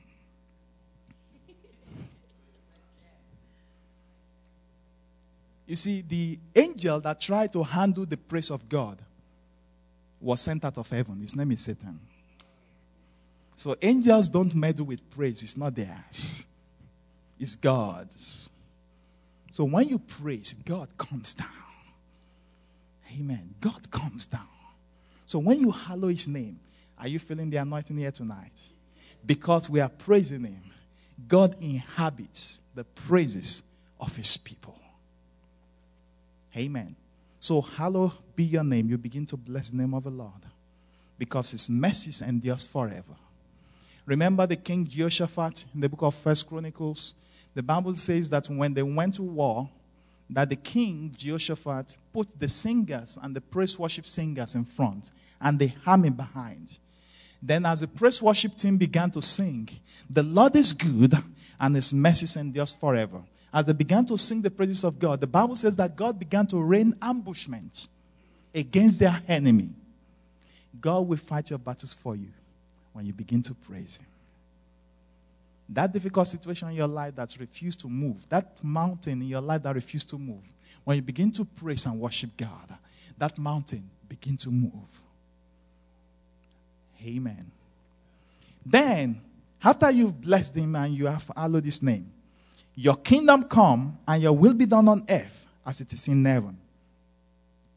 Now, we are talking about palace protocols. When you want to be ushered into the presence of a king, you first of all praise him, you give him thanks, and you hallow his name. Then the next thing is this. You now say, God, now that I've praised you, what is on your mind? What do you want to be done on earth? Because one, I want to meet your need. God has a need. What is his need? God wants something to be done on earth. But he himself, he limited himself to you, to man. He can't do anything on earth except he finds a man. So he said, God, what's on your mind? What have you decided in heaven to be done on earth? You now begin to say, Lord, let your will be done on earth as you have decided in heaven. So after you finish praising God, and now say, Father, I just want to thank you for today. Lord, I agree with you today. What is your purpose to be done on earth today? What are his purposes? His purposes is that souls shall be saved today. Those that are sick should be healed today. The devil should be cast out of Kansas City today. So begin to pray. Father, I pray in the name of Jesus that your will be done on the earth today. Lord, I pray for this nation, for this country, oh God. Lord, I pray that your will be done, oh God. Lord, I speak to the Senate House, oh God. I speak to the House of Representatives, oh God. I ask in the name of Jesus that the decision that will be taken today, oh God, that your will be done in those decisions. Do you know that there are some decisions being taken in White House that are anti-God? You begin to pray that the will of God be done. Because the Bible says in the book of Proverbs that the heart of kings are in the hands of God. And as water courses, as God directs water courses, God can direct the heart of kings. God is not limited to using Christians alone. God can use unbelievers to do his will. So begin to pray. Father, I pray in the name of Jesus that your will be done in the White House today. Lord, I pray for our president, oh God. I ask in the name of Jesus that you will fill his heart with wisdom, oh God. That he will only take decisions, oh God, according to your will and purposes, Lord. I pray for the state of Kansas, oh God. Let your will be done today in the land of Kansas, oh God. Lord, I pray for our governor, oh God, that you will put even your wisdom in our heart, oh God. That you will do only that which you will permit and allow in the name of Jesus. Lord, I pray for the God, even for the city of Kansas, oh God. We pray for the mayor, oh God, that only decision that we have advanced your kingdom will be taken in Jesus' name. You begin to say, Lord, let your will be done. And as you are praying And God sees your heart. God will begin to drop some prayer points into your heart of what you should pray for. The Holy Spirit will begin to put into your heart what you should pray for. Father, in the name of Jesus, I take authority over the spirit of murder that is running rampage in the city of Kansas. The spirit of homicide that binds you. I command you to lose your grip on the city. In the name of Jesus, I command in the name of Jesus that there shall be no homicides again now. There shall be no murders again now. In the name of Jesus, begin to pray, begin to say, Lord, because those are the will of God. This is real prayer. The will of God being done on earth. He said, occupy till I come. So whatsoever you shall decide to be done on earth, heaven shall back you up and it shall be done. Are you flowing with me tonight? Pray that his will be done. Then you pray for your pastors. You pray for the church. Say, Father, I pray in the name of Jesus for our pastors, oh God. As Pastor Kelly is in Kenya, Lord. We ask in the name of Jesus that your hand will be upon him for good. We ask in the name of Jesus that souls will get saved, oh God. We pray in the name of Jesus that your angels that excel in might, oh God. Can you see that as I'm praying the word of God? I'm not praying in English language. Though I'm praying in English, but I'm not praying English language. I'm praying the word. And I'm praying with passion and with compassion. Amen. Now, after you have prayed that the will of God be done on earth, as he has decided in heaven, then that you have met the need of God, God will now say, okay, what is your wish? What do you want? Then you now begin to pray your own personal prayers. But many of us just enter God's palace. God, can you do this for me? Can you do this for me? You have failed some protocols. You didn't praise him. You didn't worship him. You didn't ask that his will be done on earth. Say, God, give me my daily bread. Lord, my bills need to be paid. Who cares? Your bills need to be paid. You care about his business. He will take care of your business. Making sense? Then, he's now giving you a blanket check. Can you imagine a multimillionaire giving you a check? He signed it. He put your name on it, but he didn't put any figure. Say, put any figure you want. Give us this day our daily bread. Then you begin to pray your own needs. But when you pray your needs, don't pray in English, please. Pray the word of God. Maybe you have bills that are due. I don't know where they are coming from. Just say, Father, I just want to thank you. Because you are the Lord, my provider. You are the Lord, my shepherd. I do not lack anything good. Father, I thank you because you have made provision for me in your word. You said, Lord, that you will meet all my need according to your riches in glory by Christ Jesus. Lord, I speak to my bills. You see, when you pray the will of God, there are some issues you don't beg. There are some things you don't beg God for. I see many people begging God for things he has already given them. Don't beg God for what he has given you. You ask, you demand. Father, in the name of Jesus, according to your word in Philippians 4:19, that you have supplied all my needs according to your riches in glory by Christ Jesus. Lord, I speak to my electric bill. I call you paid in Jesus' name. I speak to my insurance bill. I call you paid in the name of Jesus. Can you see the difference between the way I'm praying and the way you pray? Lord, please let this bill be paid. He has given you authority. The Bible says that God that called those things that be not as though they were. Those things that are not.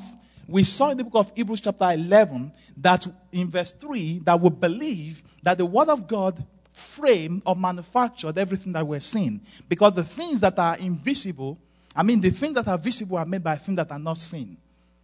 So your bill not being paid, it's not yet seen. You want it seen. So speak the invisible. Lord, I speak to this bill. I call you paid in Jesus' name.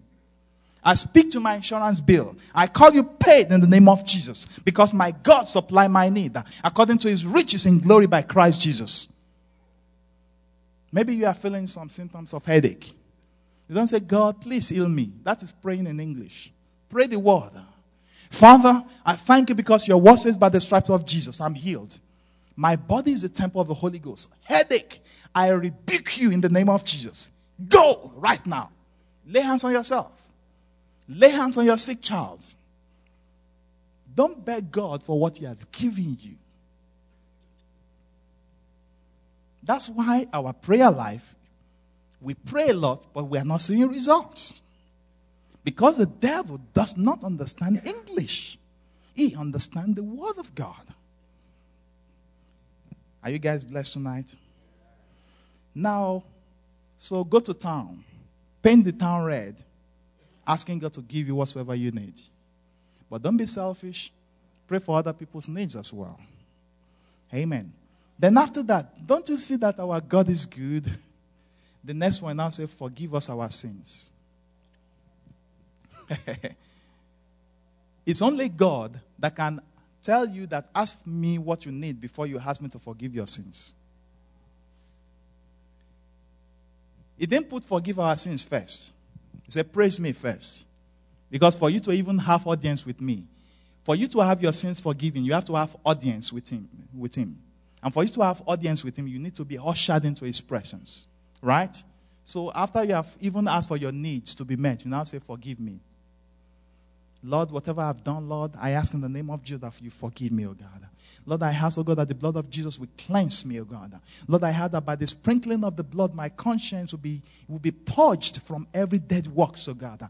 Oh, Father God, your word says that sin shall no longer have dominion over me. In the name of Jesus, this habit, you call it by name if you have a habit, I break you in the name of Jesus. Because the word of God says you shall no longer have dominion over me. I command you in the name of Jesus. Maybe you watch TV too much. The habit of watching TV, I command you shall no longer have dominion over me. Because the Bible says that sin shall no longer have dominion over me. You are under my feet in the name of Jesus. Today I am free. For the Bible says that he whom the Son set free is free indeed. I am not in bondage to you. In the name of Jesus, I am free from today. You begin to break the hold of sin upon your life.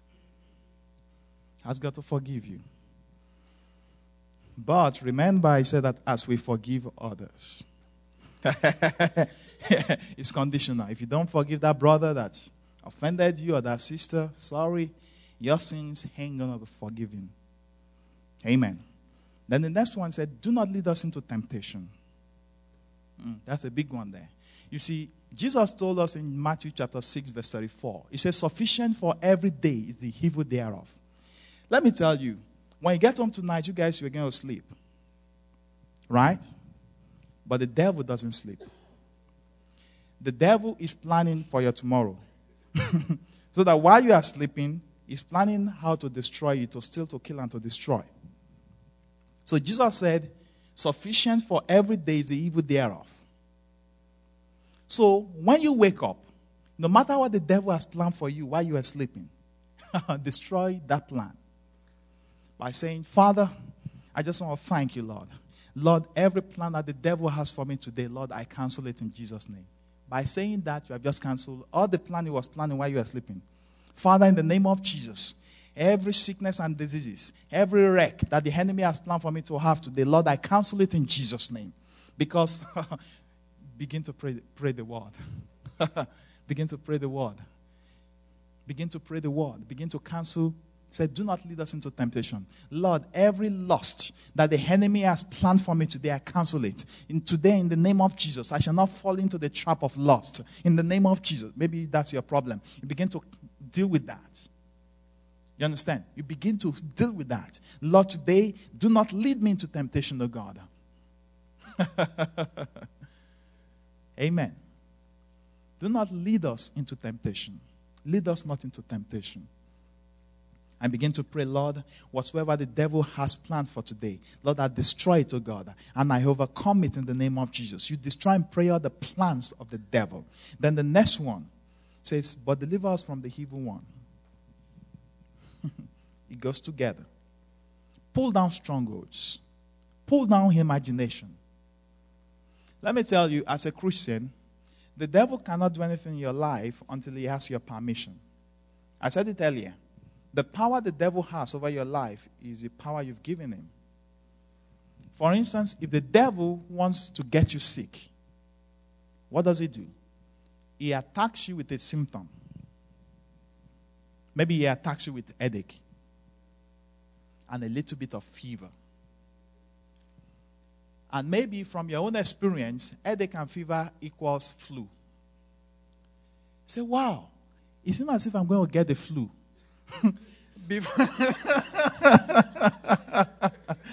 Before you said that, you didn't have the flu. But when you confessed it out, you just got it. You understand?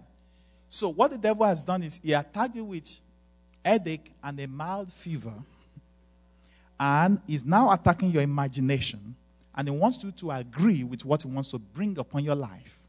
So when you agree with him by just saying, wow, it's not as if I'm going to have flu. Yay. And I did not take flu vaccination. You just had it. So you begin to pull down. Say, headache, I don't know where you came from, but I know you came from hell. Go. There's no room in this body. Fever, you came from hell. Go back to sender. Back to sender in the name of Jesus. And maybe you have the stronghold of fear in your life. You have the stronghold of fear in your life and it's hindering you. You are afraid. You're always afraid. You begin to pull down the stronghold. Deliver you. Say, Lord, deliver us from the evil one. Because the devil has many of us in his grips from our past. You understand? Emotions of your past, everything in your past. He holds you by it. Amen. You want to set yourself free. Hallelujah. Then lastly, you end your prayer by saying, for yours is your kingdom and your power and your glory. You enter the presence of God with praise and thanksgiving and worship. And you exit from his presence with thanksgiving and worship. You begin to praise his name. Father, I just want to thank you. Because I believe, because your word says that when I've asked according to your will, I have this confidence, O God, that I will receive requests. I will receive answers to all my petitions. Lord, I want to thank you because you are the one that answers by fire. You are the one that answers all prayers, O God. Lord, thine is thy kingdom, O God. Thine is thy glory. Thine is thy power. Begin to bless the name of the Lord again as you exit in your prayer time. Amen. Hey, if you fashion your prayer time according to this pattern Jesus gave us, your prayer will be more effective. And if you will stop praying in English and start praying in the Word of God, your prayer life will see more results. Amen. Because of time, I will just run through this last part. And there are different kinds of prayer. Another reason why many of us are not having results in prayer. I'm very sorry for taking time tonight, because this is actually 2 classes merged into one. Faith is a class on its own, and prayer is a class on its own. But we don't want you to come for 12 weeks. That's why we merged it together. Now, there are different kinds of prayer. One of the reasons why we are not having results in prayer, look at this. I have a bunch of keys. Now, this bunch of keys has about maybe 20 or more keys. And each key opens different doors. Now, this key here, this long one, is a key to my truck. This one here is the ignition to my car.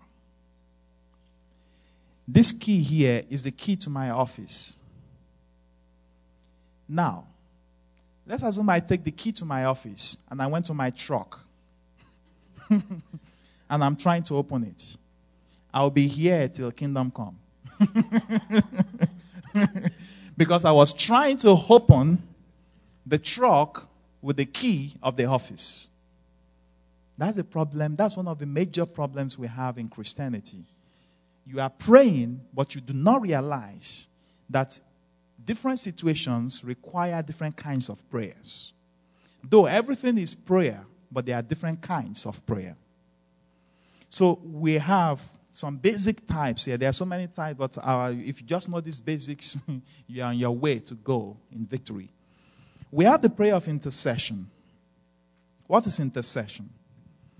A prayer of intercession is like an advocate or a lawyer who stands before a judge, you have a client that is standing in the court of law before the jury, and you want to persuade the jury why your client should be discharged and acquitted.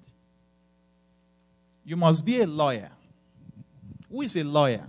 A lawyer is just somebody who knows the law. So you should be a spiritual or a Christian lawyer, because we call this Bible the book of the law. So you should be a lawyer. So an intercessor is somebody who goes before God and pleads the case of another person, why that person should be set free. Are you flowing with me tonight? Who is the judge? God is the judge. Who is the person you are pleading his case? The person you are interceding for.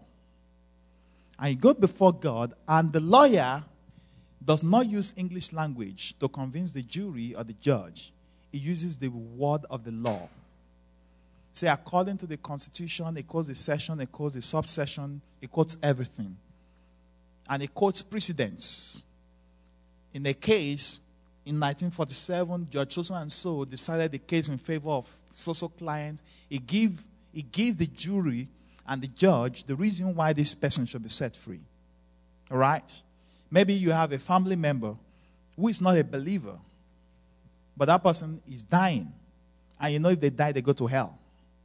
And you can stand in the place of intercession, 1, to stop that person from dying, and 2, to get their salvation. Now, that person does not seem to have a right to either, because they're not saved. But you know the book of the law, because the Bible says that Jesus died for the whole world, including that family member that is not saved. Now go before God. Say, Father, your word says that if we lay hands on the sick, they shall recover. Lord, I lay hands on my niece or my cousin, and I command her to be healed right now. You understand? Father, your word says that I will be saved and my household. Lord, this person is a member of my household, and I demand right now that this person be saved. Lord, I ask, oh God, that you will touch his heart or her heart. I ask right now that you begin to minister your salvation grace to that person. You begin to intercede. You begin to plead your case before God, that why that person should be healed and why that person should be saved, using the word of God. Does that make sense to you? That's prayer of intercession. Then we have prayer of supplication. Supplication is a passionate prayer for mercy or a divine intervention, even when it is not deserved. Maybe somebody have committed something terrible and they needed to be punished for what they did, but you are pleading the mercy of God. You have been there before. I have been there before. You did something stupid. And if God should allow judgment to flow, maybe you'll be a dead man. And you're just asking for mercy. You can't quote scripture that your word says, that one is mercy. Just plead mercy. Lord, what I need is mercy. Lord, I have no plea but to say mercy, Lord. Lord, have mercy. Lord, have mercy upon this person. Lord, have mercy, O God. Lord, your word says that you rejoice in mercy over judgment. Lord, you said that your mercy takes precedence over judgment. Lord, let your mercy prevail. Lord, have mercy on my niece. Lord, have mercy on my cousin. Lord, have mercy on my father, oh God. Lord, though he does not know you, Lord, though he has lived his life not for you, Lord, but I'm asking for your mercy, oh God. Lord, let your mercy prevail, oh God. In the name of Jesus, oh God, let your mercy prevail in this situation. You begin to plead the mercy of God. That is supplication. That person may not have deserved that prayer, but everybody have free access to the mercy of God when somebody supplicates on their behalf. Then we have the prayer of thanksgiving. A prayer of thanksgiving is a prayer acknowledging the mercy, the goodness of the Lord. Prayer of thanksgiving and praise. When you have prayed all manners of prayer and nothing is working, praise God. Enter into the prayer of thanksgiving. The Bible says in the book of Psalms 67 verse 5 and 6, it says that when you praise God, the earth will yield its increase. When you praise God, the earth will yield its increase. Psalm 67 verse 5 and 6. Amen. Then also another form of prayer is worship. Woo! Worship is a powerful tool. Powerful. There are people who have been healed in worship without nobody praying for them, without nobody laying hands on them.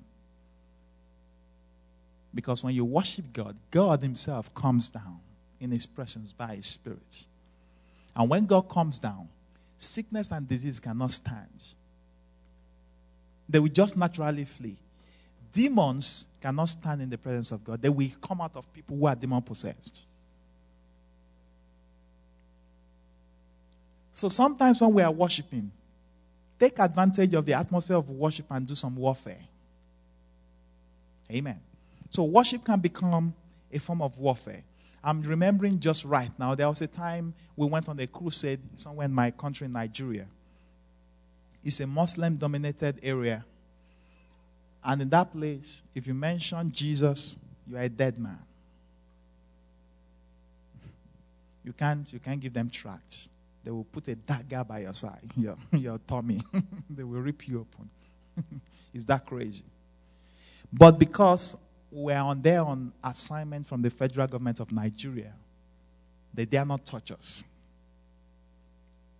So, because the government sent us to do some assignment for 1 year over there, and they gave us uniform. So our uniform is our immunity. They cannot touch us. So we went to preach. So, but as we are preaching, they came and their children were stoning us in order to scatter us. Then there was one anointed sister. She just broke out into a song. I don't know whether I should call it worship. You know what she was singing? She just said, all we are saying, Jesus is Lord. They are raining stones on us. Then the choir just took over. All we are saying, Jesus is Lord. We began to sing with passion. We don't know what happened. These people ran away. Something happened around us that those guys ran away. Then when we saw them running away, we now went to the ruler of that place. We said, go warn your children, or else they'll get in trouble. Because the fear of the Lord was released into the atmosphere when we broke into worship. We could have taken arms in the physical and fight back, but we took the spiritual. All we are saying, Jesus is Lord. And because we are declaring in the spirit that Jesus is Lord, He came down and they rained ambushment against our enemy. As you begin to praise and worship God in your life, God will come down and He will begin to rain ambushment against your enemies. Amen. Say amen to that. Hallelujah. And lastly, I'll talk about the prayer of consecration. It's a simple prayer. There are times God has revealed His will to you, for you to do, but somehow your flesh does not want to do it. You pray a prayer of consecration, the type that Jesus prayed in the Garden of Gethsemane. Jesus looked at the cross and He said, Lord, Father God, is there another route? His flesh does not want to go through the cross. He said, Lord, he said, Father, if it were possible, can we change plans and let me not go to this cross? And the Father said, there's no other way. It's okay. Not my will, but your will be done. When God has revealed His will to you, and it seems to you as if the will of God is difficult for you to take, and you know you must take it, you have to pray the prayer of consecration to break your flesh. To break your own will, so that the will of God will be done in your life. Say, Father, not my will.